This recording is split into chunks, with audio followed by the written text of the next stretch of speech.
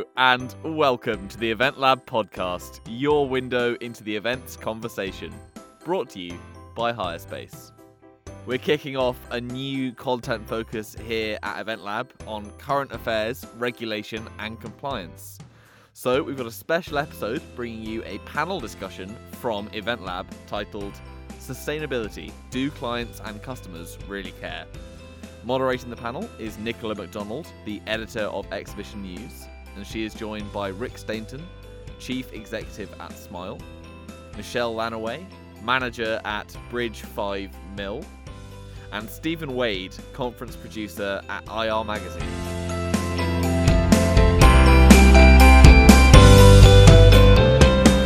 First of all, I'd like to ask you guys to quickly kind of introduce yourselves, say who you are, a bit about your background, and also why you're on this panel today. Steve, do you want to go first? Yeah, sure. So my name's Stephen. I'm a conference producer for a publishing company. So my role in events is kind of creating communities, creating new events. We won't do an event for one particular client or anything like that. My job is to go out, research different niches, different markets, emerging trends and industries, and then bring those communities together to try and advance that a little bit. So I cut my teeth in the industry as a rigger and an event manager, so I've done a lot of the operational stuff in the background, but now I'm more focused in terms of the kind of strategic aspect of events. Hi, my name's Michelle. I manage a building in Manchester called Bridge 5 Mill. It's an old cotton mill that was refurbished sustainably, so using sustainable materials and sustainable building practices. We also manage it day to day in line with our sustainability policy, which I think we'll probably talk about more, but covers eight different areas. And sustainability is at the core of everything we do. So some of our more controversial policies are that we're a vegetarian and vegan building. And we don't have a car park, which causes, a few eyebrows to be raised. But we also are very connected in with like local suppliers, sustainable suppliers. Our food is local, fresh. So I guess that's why I'm on the panel. We're a smallish venue. Our biggest room holds 100 theatre style, 80 cabaret. But I kind of see us as probably a microcosm of the smaller end of the venue and meeting industry. Okay. Hi, I'm Rick, CEO of Smile. We're a creative agency, one of the fastest growing probably in the last few years, turnover about 30 million, but just over 100 staff. So key clients are like Facebook, Salesforce, Samsung, Red Bull. Did the Ryder Cup opening ceremony a few weeks ago. But I guess I'm here because I co-founded and funded the Sustainable Event Summit, an initiative formed about 4 years ago for exactly this topic. Great. I'd be interested to talk first of all just about how do events stand up as an industry compared to other industries? Are we ahead in some aspects, like trailing in others? Steve? In my specific kind of niche sector, in terms of conferences, I do think we've got a lot further to go. And I think that comes from a bit of education on our side, potentially regulation as well, to kind of set the bar higher so that you can do that. And I know that there was chat before that a lot of people, when I kind of spoke about this a couple of years ago, people seem really against regulation. And I think it's not about whether you need regulation or not. It's about getting the right sort of regulation that kind of works, and we can have a bit more of a chat about that. But yeah, I think that we've got a lot more to do. But there has been progress from the short time that I've been sort of working in events. I think I can only speak from a point of view of the customers that we have come into our building, and I think they fall into three categories. One is those that are already working sustainably, already have sustainability on their mind, and they choose us because they know what we are, they know what we stand for. And then we've got the customers in the middle that are thinking about sustainability and have probably Googled sustainable venue and are interested in what we're doing, and we can talk to them, we can maybe take them on a sustainable journey. And more now, those are statutory bodies. So you talk about the Olympics, they have to spend their money responsibly. So a lot of our rising customers at the moment has been local councils, statutory bodies, bigger charities, people like that. So we can take them on the journey.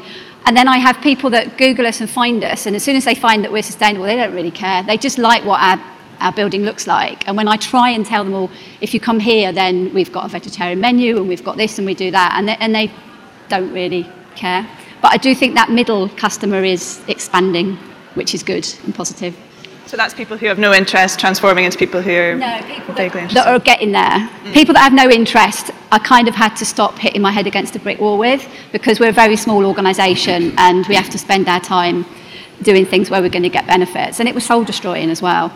The middle lot of people is definitely growing. So the statutory bodies, the companies that are starting to work on their CSR policies and put them into action, who come to us because we can tick their CSR box or have to spend their money responsibly, that's expanding, and that's a really good thing. That's definitely in the last year we've got more of those customers come in.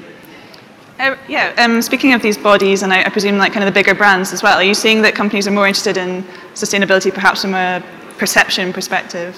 Right. So I'm going to slag off all my clients now, am I? Definitely not.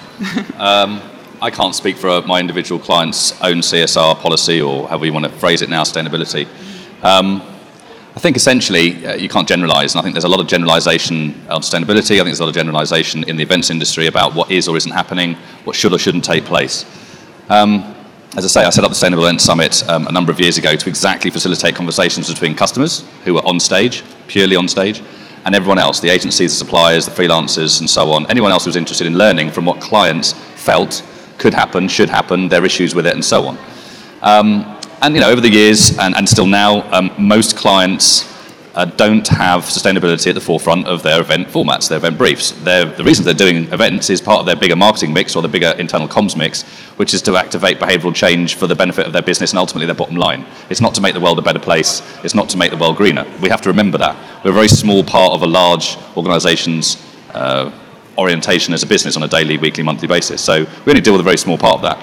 Now, all of my clients, as do most FTSE 200, 100 companies, 250 companies, as do Fortune 500 companies, have very large international CSR and sustainability programs, whether that's from volunteering to supporting charities to internal offices. You ever been to a client's office? There's pretty much a lot about it from a communication perspective and a recycling perspective and so on. So that's great. They're doing their thing. That's not something you can necessarily influence or adhere to from a small events industry perspective.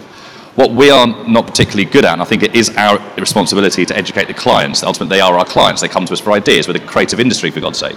We should be not relying on clients to come to us. They have a responsibility perhaps to do so. But we as a creative industry be promoting solutions, no-brainers, ideas, little small steps that make a momentum change.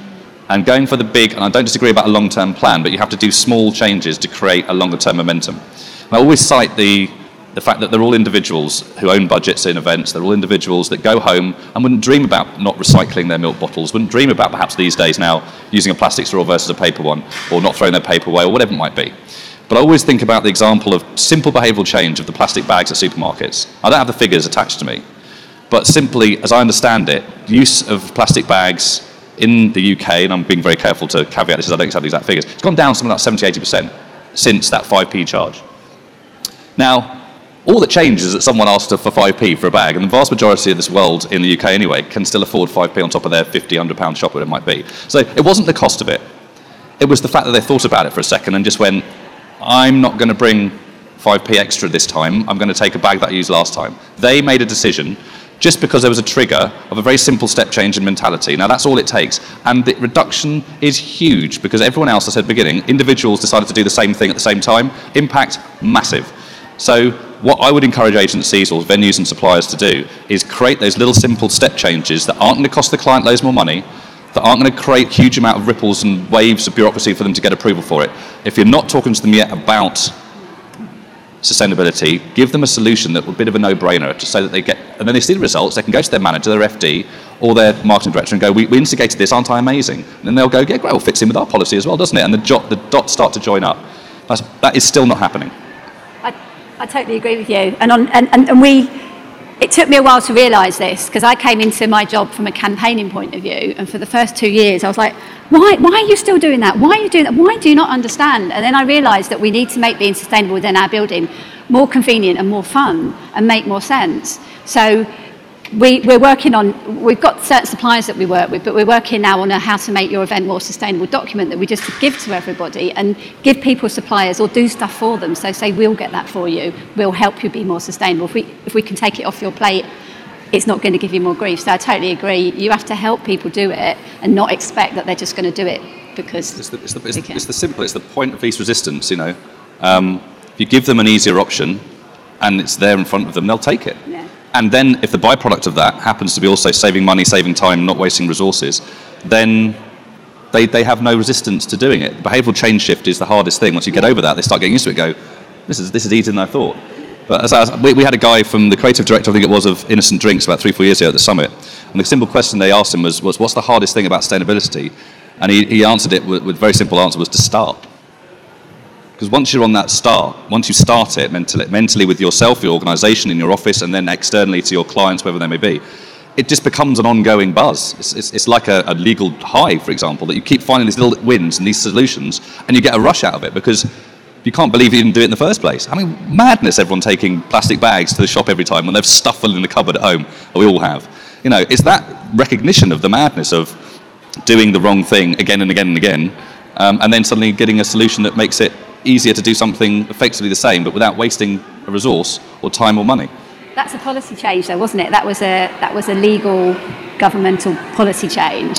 So how it was, and as someone who's been fighting and campaigning for years, how easy do you think it is? How embarrassing is it? It had to be a policy change. That's what I'm trying to get across. We all know that it's wrong to use bags. We all know that 5p is not going to mostly break the bank every time we do a £100, £50 shop. But I think we, as a creative industry, we could perhaps move the immovable a little bit easier by coming up with creative solutions rather than to have to make it hard and fast legal requirement, because we are one of the most exciting industries in this world. We are world leaders in creativity, certainly from my experience in the UK and the showcase work. We shouldn't have to have a legality to encourage change. We shouldn't, but I think we do need to hit it on 3 levels. I think we need the policy change, and I think as an industry totally we need to come together and try and make our practices much more sustainable.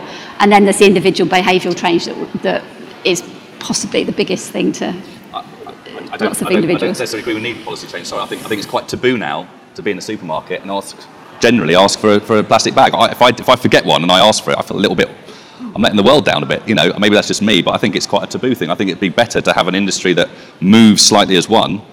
Then there's no need for legality. If they need to have a carrot and a stick on some elements, then fair enough. And maybe more regulated elements of food and hygiene and sourcing, then maybe that is definitely a more of a requirement. Sorry. No, I was just going to say, and kind of bringing it back to events kind of away from shopping and that sort of stuff is kind of a practical bit of advice, I'd say, in terms of finding that 5p carrier bag sort of charge at your events. It's just talking to people and kind of knowing your customer, knowing what their values are. In terms of my job is literally just to speak to the industry, just to listen to them, to understand what's concerning them in their jobs and what policies they're concerned about with their industry and that kind of thing. But there's no harm in just saying, okay, and what can we do about making our events more sustainable? Why aren't you recycling your badges? Whatever, and as you say, those small steps that you're making in the right direction in terms of, on the long term, making your events more sustainable. What is it that we can do, and how can we influence that? One of the big kind of issues, if you go through and you do a waste audit, is just streaming your different sorts of wastes. And particularly in exhibitions and conferences, you've got different suppliers coming in, and you just get this big pile of waste. Well, where's the food waste going? Where's that going? And look for that 5p charge. Okay, how can I incentivize people to make sure that they're putting their waste in the right place? Can I surprise them? Is there some sort of benefit that they can get if it's a sponsor? Can we provide them something extra that they're looking for to make sure that any waste products that they provide, that they separate it and give it to us? And I think ultimately it just comes down to initially kind of recognize the scope and just engage with people and say, right, what's really important? In sustainability, they call it materiality, which basically means what's most critical to the success of your business, but also to your stakeholders. So, the topic of this panel was was about, do customers care? And when we kind of had a chat, I was saying, I think it's bigger than that, because to get customers, you need so many different stakeholders involved. You need suppliers, venues, you need sponsors, you need those kind of things. And I think once you start that dialogue around, but we're not asking the questions, and I think it's on us as event organisers to kind of start those questions. And it's great that we got the people like Michelle kind of going. Yeah, it starts at, you're right, it starts at the briefing stage though. If you're asking a client from an agency perspective, what's the objectives of this event, it'll talk to you about audience engagement, getting the strategy across, selling more of the product, better understanding. If you, at that point, ask them the question, have you thought about how you can reduce some waste, reuse any of the materials and assets that you're using, and recycle anything? You go, oh, that's a good idea. At that briefing stage, you've got an early enough point to get engaged with the budget holders, to get engaged with the sponsors, the venue, the caterers, the suppliers, and get them all to come up with maybe just one little solution each where they either reduce something that wouldn't have been reduced, reuse something that wouldn't have been reused, or recycle something. Give them a little challenge. And you sort of hinted at it. You don't have to have a 5p charge to make behavioural change. It can be done in a competitive way. Gamification now is huge across many different aspects of live activations, and everyone has a competitive streak in them. It's human behaviour. So, if you look at when you go to festivals and there's these guys at the end of festivals getting all those skiffs that you can trade back in for £1 or 50p, my God, the amount of kids wandering around with hundreds of pounds in wheelbarrows, almost competing for each other how much money they're going to get back because everyone's just chucked it away. That's a classic example of some people getting it and some people not, because some of them have funded their own festivals for next year by reusing or should we say cashing in on the hard skiffs that come back from the plastic cups. So it's a case of just giving, at the briefing stage, a few little challenges entwined in the brief rather than conflicting with the brief. Otherwise it becomes an afterthought. The client's had enough of budgets being used on other areas, the suppliers haven't bought into it, nor the venues, and it creates a conflict of the process rather than it being part of the natural thread of the process. Because any brief for any event should have a little tag that this event should minimise its impact negatively and maximise its positively. And when a client will disagree with that, but they don't want it to be an extra work for them, and it shouldn't be. It should be our responsibility to educate and support them little ideas, whether it's through competition, gamification, the way we source venues or caterers, thinking about the exhibition stands and whether they might be repurposed or reused in some way, shape or form, because the amount of waste in this industry is still unbelievable. There's not enough policy going through generally as agreed way of doing things. So if you embed it in then, and little ingredient as part of the brief, clients will not be adverse to that. But you need to have the confidence to do it without upsetting them or the momentum or the time constraints, budget constraints and so on. And it should be able to save them money and time if you get it right. And that's that holy grail of getting something that does minimise the impacts, but it also saves money or time, and then they are no-brainers. One thing I've found interesting coming at it from an exhibition point of view is you've got so many suppliers at the venue who are each doing their own thing and each maybe trying their best to be sustainable, but there are connections that could be made that could be so beneficial. And I was speaking to someone who was saying Olympia London in West London, they were paying to get rid of plastic, to have it ethically recycled. And this other supplier was buying the same kind of plastic to use for his products. And suddenly they realised he could just take away the plastic for free from Olympia, use it for his products, and it kind of completed a cycle of sustainability. Do you think maybe more communication between these suppliers is needed? Well, a classic example is the amount of carpet that is chucked away after events. And almost every removal company, hire truck company for furniture or anything like that, lines their trucks and so on with some sort of similar material to carpet often. And a lot of removal firms are now asking for chuck-away carpets to be able to line their own trucks. I mean, I know that's a very crass example, but it just shows the fact that you can repurpose and reuse without having to. It saved one company from having to pay to get stuff picked up and thrown away and put into landfill or whatever, and it saves another company having to source it, buy it, and so on. And there's so many examples of that. If you rightfully say join up, and I keep boringly talking about the Sustainable Event Summit, but that's exactly the orientation of it, was to try and create this network of conversation and match up the best ideas with the best solutions, and then create something viable. We do that on a smaller scale at our venue. So a lot of the events overawed on the food. We try not to get people to overawed on the food, but sometimes people don't turn up. So we've got connections with local homelessness charities and a women's refuge and things like that. And we've got loads of AstroTurf on our flat roof now because there was a big launch of a big housing development. And they said, we've got all this AstroTurf, who wants it? And we said, we'll have it, because we're a not-for-profit. So they gave it to us. So it's hard, because we are very connected in Manchester, and there's a little Manchester green scene, and we do that amongst ourselves in Manchester and the charities. And it'd be interesting to see how that could work on a bigger scale, because there are so many, who could connect it. The company ShowSlice. Yeah, so ShowSlice have an interesting disruptive model whereby they're encouraging people to link up when a lot of events are very similar. There's a lot of, in the Park Lane strip of Dorchester, Grosvenor House, Hilton, there are 800 to 1,000 people, award ceremonies that pretty much in the same room, pretty much the same look and feel, with the different branding, of course. and there's a new company coming in, day out, loading, unloading with different crews and different transport, creating much similar sets because the room is what the room is. I think ShowSlicer's model, and I don't speak to Damien who runs it, but he's basically got a portal to match up when you need a venue and you've got a certain type of remit for a certain format, that there may be an event in the day before, the day after, the day you want, and you can therefore maybe reuse the set and reskin it, rebrand it. It'll save money, the venue gets the booking, the client benefits from not having to pay for so much, and it minimises the impact on accessibility, transport and so on. There's no bad vibe to it, but how many people know about it? No one. Thank you. Well, I thought you might, Kevin. But it's a brilliant disruptive model. It takes time to get going. I think there's an app. I think there's a website. But it's just one example. I mean, we looked at it at Smile about 6 months ago when he came and presented to us. It ticks all the boxes. Saves time, saves money, is efficiency. Reusing sets that are already there. Everyone wins. There's no bad vibe to it. But no one knows about it. And that's the problem. I wanted to come back to the responsibility for sustainability. Like, if someone's coming to your venue, is that kind of a shortcut for them as an organizer to say the venue's responsible for this event being sustainable, and I don't have to think about it so much? Can be, I think, yeah. I mean, we've got loads of recycling bins. This is just a really simple example. We've got loads of recycling bins, and next to them is the refuge bin. We've got a compost bin. I pull my hair out about how many times we're going through the refuge bin, taking all the plastics out and the banana skins, and so you can lead people to water, but you can't make them drink. We do dry hire as well for charities that can't afford all the catering and things. They turned up with all their milk in those little plastic cartons.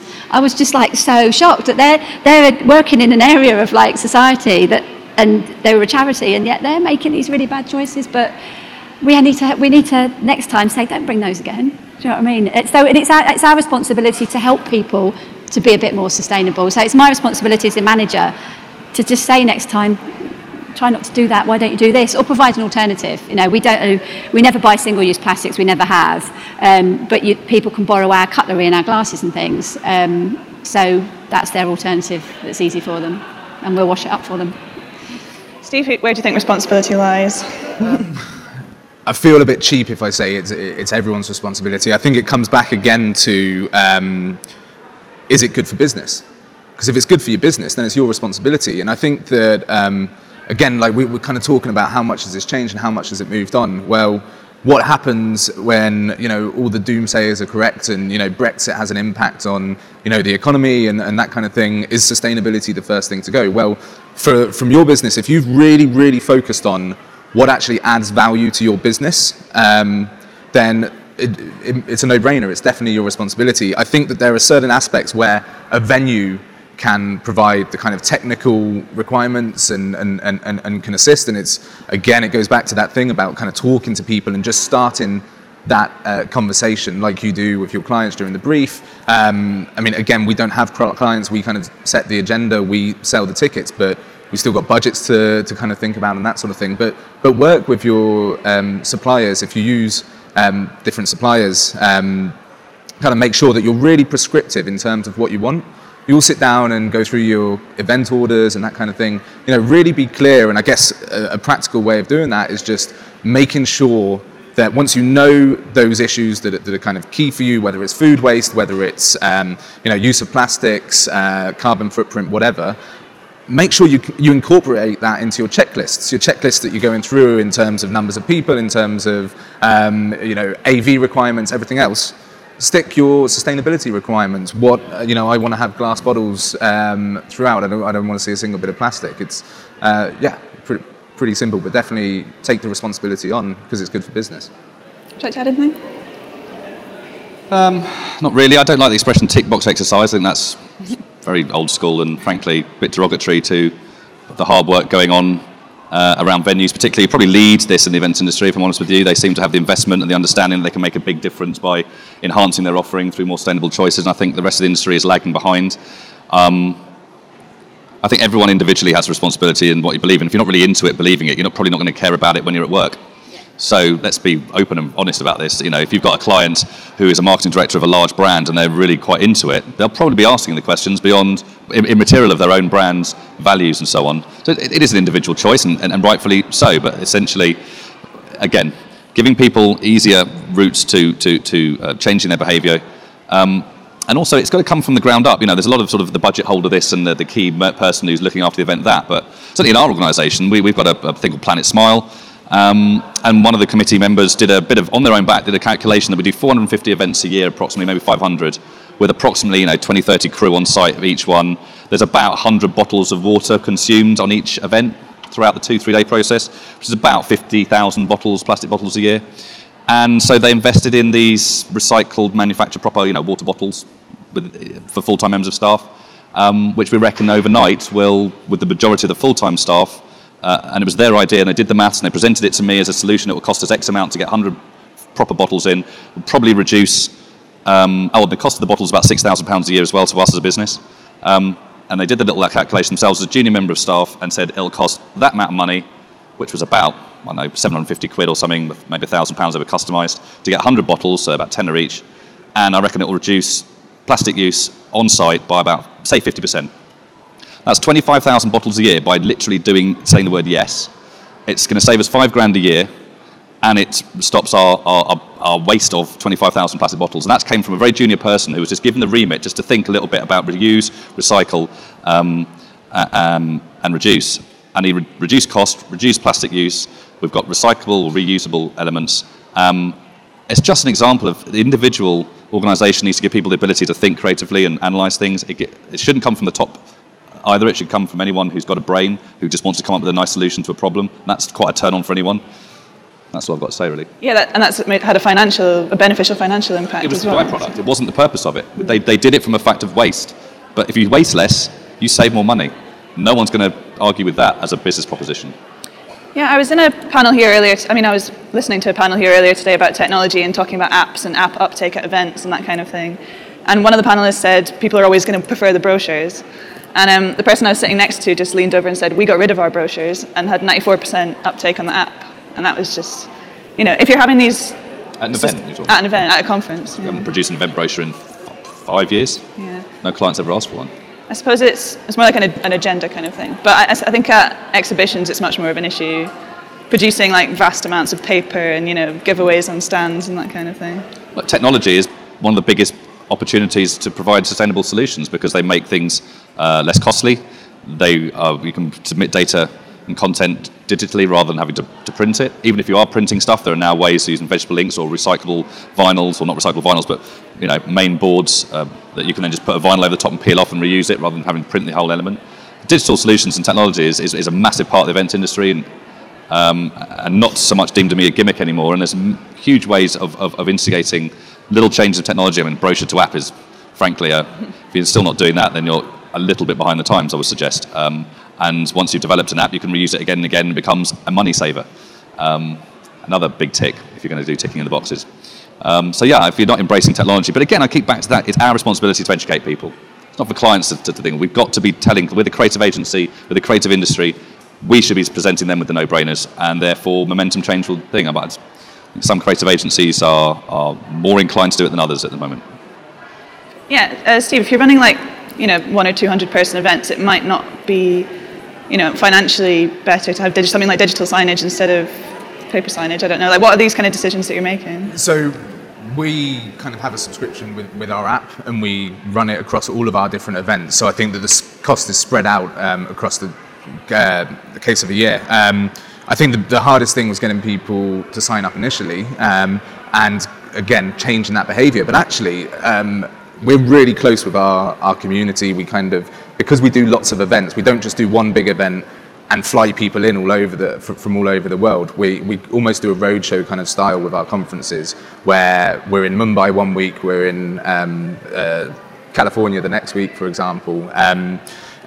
We're always touching, and we're getting the same people coming back to our events. So once you've got it the once, and they realise that there's actually added value, and this is the thing again, is that doing the right choice is adding value. Yes, you're not printing. We have a few backup ones just in case, but actually once people start getting used to it, they can arrange meetings with different people, suppliers that are there. They can enter competitions. There's that kind of reward aspect, that kind of 5p aspect to it as well. Gamification, yeah. Apps are so much more engaging than traditional content across so many different levels. And you can make it more engaging. You can have interactive two-way conversations, a Q&A element. You can use apps for AR around exhibitions and have pop-up, little geo posts where you can actually have more information coming out. There's so many, we're not here to talk about apps, but there's one example of many where technology can enhance an experience, not be more costly in the short to sort of medium to long term if there's an investment plan there, and tick, if you want to say tick the box, the waste element as well. I wanted to just ask you about the ISO 2012-1, if that's all right. I think you're one of the first event agencies to get that. Yep. And what are the benefits of having it? Is it worth doing for event managers? Okay. Yeah, we were one of the first agencies to do it. It was a BS 8901, a British standard. And what many people don't know, it's the only international standard that is exclusive to an industry. It's designed specifically on the back, or the BS British standard was on the back of the Olympics, and that's what most suppliers on the park had to align to be a supplier. Then it became an international standard, which is great. The vast majority of clients have never heard of it still and may or may not care, though increasingly procurement through RFIs and RFPs are asking about your quality standards, but it's just as viable to have a 14001 ISO standard, which is a lot more generally recognised. We went through, as with most agencies that tried to do it 3 or 4 years ago, hell and back, because it's incredibly bureaucratic and designed, frankly, by people that weren't that au fait with how the events industry ran, and perhaps were trying to customise a more academic approach to it that wasn't enabling the customization of what you want to apply to it. What I mean by that is it's very formulaic. It's huge amounts of reporting and data and spreadsheets, which in principle is a very important thing, because if you can't measure it, you can't manage it, you can't change it. But ultimately, and I think we're not alone, but I'm speaking from Smile's perspective, we got more focus on filling in spreadsheets and reporting and going through that measurement indicator protocol than actually doing anything. And it took a huge amount of energy, momentum and dynamism out of the whole process, which again, for a creative industry, should be fun, engaging, solution-orientated, not necessarily process-orientated. So we actually, I think we were certified a year, 18 months ago, which launched a year or so. We are not going to reissue our certification, and haven't done, I don't think, for a year or so, simply because we are adopting all the principles that we wanted to take from ISO as a foundation stone, but we're stripping away what we feel is non-essential processes, which does allow us to spend the quality time and the finite amount of time and resource we have from our Planet Smile team to actually get on with doing the stuff, rather than having to make sure we recorded and adopted a very, very stringent and audited reporting and management indicator process, which frankly took a lot of life and energy out of the actual getting on with it. I don't disagree with the principles of it. I don't disagree with a lot of the measurement indicators. They're very important, but we're a creative industry. I keep saying that. Process is a basic foundation stone. It shouldn't dominate. So we are now doing more work and doing more solutions and more action than we've ever done on the background of ISO as a formula. But going forward then, my advice would be look at it. If you want to give it a go, it'll suck a lot of time, effort and money out of your business, especially if you're a small business. I think venues are probably very able to adopt it, because a lot of what's in principle in place of the measurement and the supplier support and so on, they probably already do, whereas maybe more creative agencies don't. I'm being generalistic here, I'm sorry. But definitely don't ignore it. But if my advice would be, go for it if you want to and you feel you've got the infrastructure in place. Larger organisations, if you're a smaller organisation, adopt the principles to start with and see how you get on. Michelle, do you want to add anything from a venue perspective? We aren't certified by anyone, and I, funnily enough, have just started looking at it, and there are other kind of certifications that you can get apart from that one. But the more I looked at it, when our organisation was set up 15 years ago, it had a very strong policy, and it did have ways of measuring things, and it does always look at itself. And I just don't think it's worth it for us, because you look at all the categories, like, well, we do that anyway, we do that. You're going to try and charge me X thousand pounds to have that stamp, where we do that anyway. The only place, because I've been looking at this really recently, and the only way it might help us is that some statutory bodies, to get on their procurement list, you have to have certain accreditations. But then again, we're doing all right without it, and it's a lot of money that we can't afford to spend.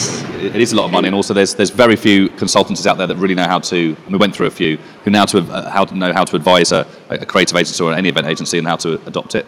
It should come from within. The audit process costs another £2,000 or £3,000, which frankly, if you know you're doing a good job and you're measuring it yourself, you don't need someone else to tell you that externally and spend another £2,000 to do that, in my belief.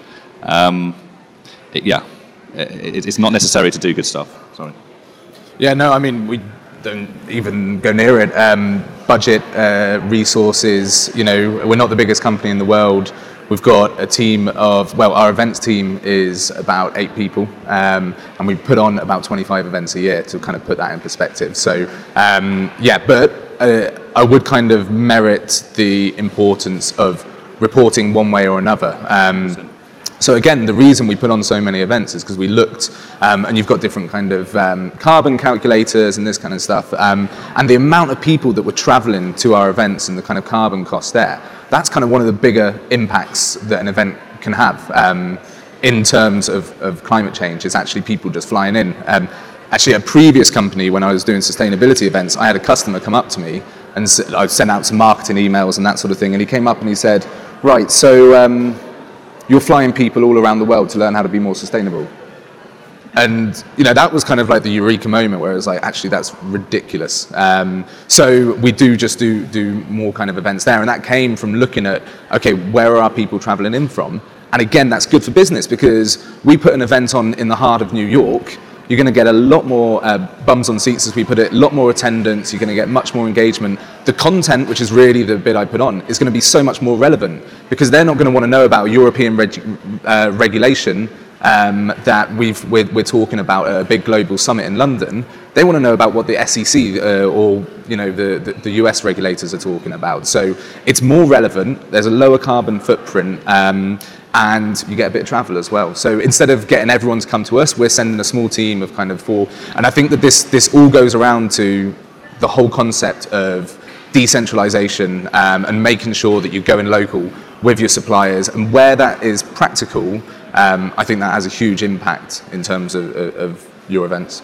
And streaming technology even supports that even more. Yeah. Virtual delegates these days get almost as good an experience if you're clever with it. Yeah. Even in an expo area, as I said before, using apps and so on, and you can have two-way conversations, Q&A. Like now, there could be someone streaming this live and submitting hashtag questions that you could facilitate through just as much as if you're sitting here. So technology supports that as well.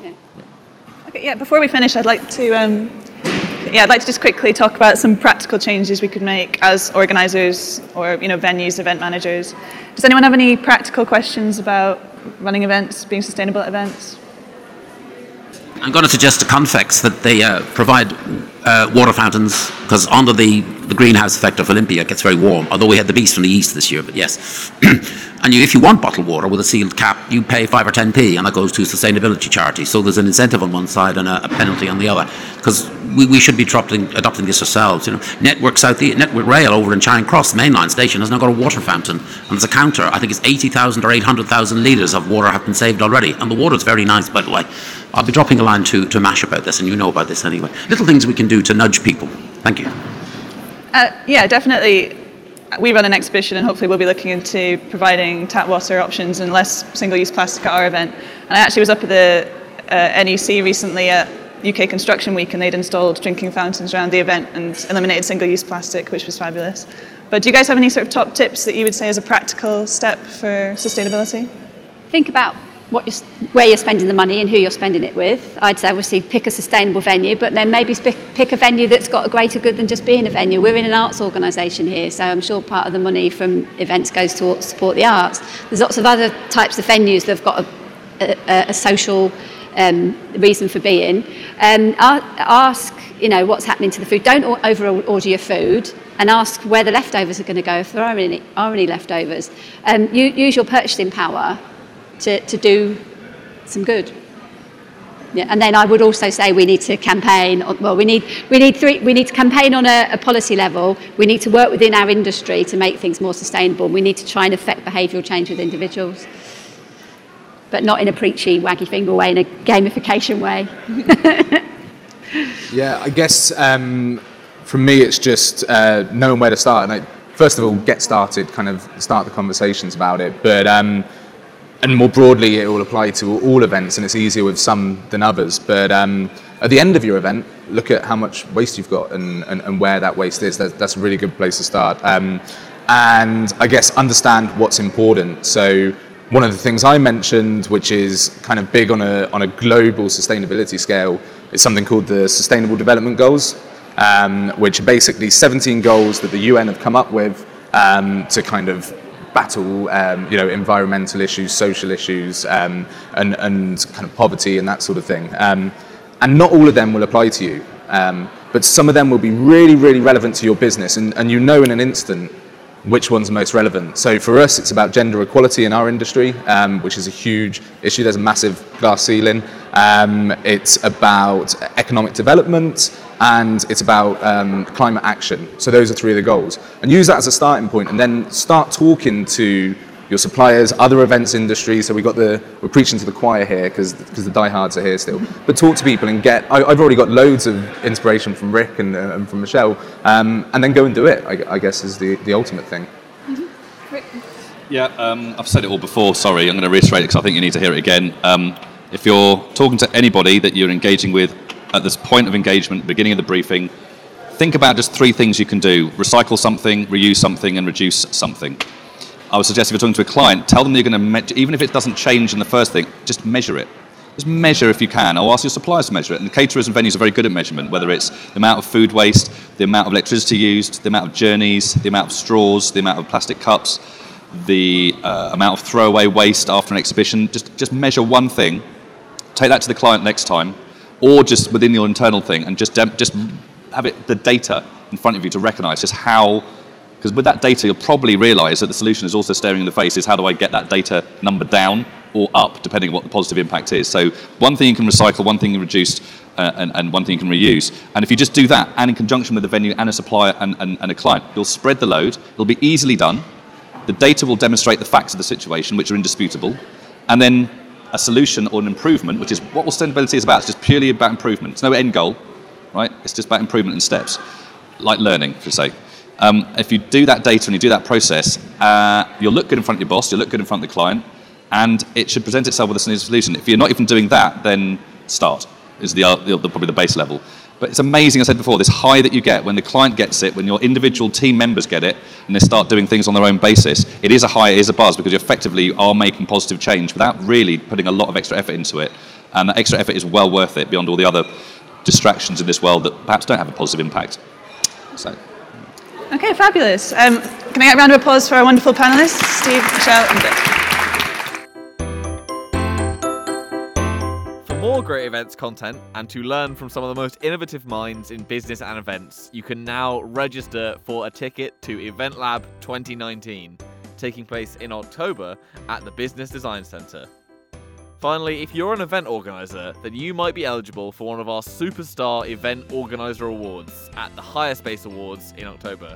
Whether you think your team could be our Events Team of the Year, or there's a person that you think deserves special recognition with our Unsung Hero Award, follow the link to register in our show notes below. If you enjoy the show, make sure to rate us on iTunes or your podcast app of choice. You can follow all that we do on Twitter and Instagram using the handle @eventlab_online. If you have any questions or you'd like to submit to the News Digest, or you'd like to get in contact with the show, you can email us at eventlab@hirespace.com. Thanks very much for listening.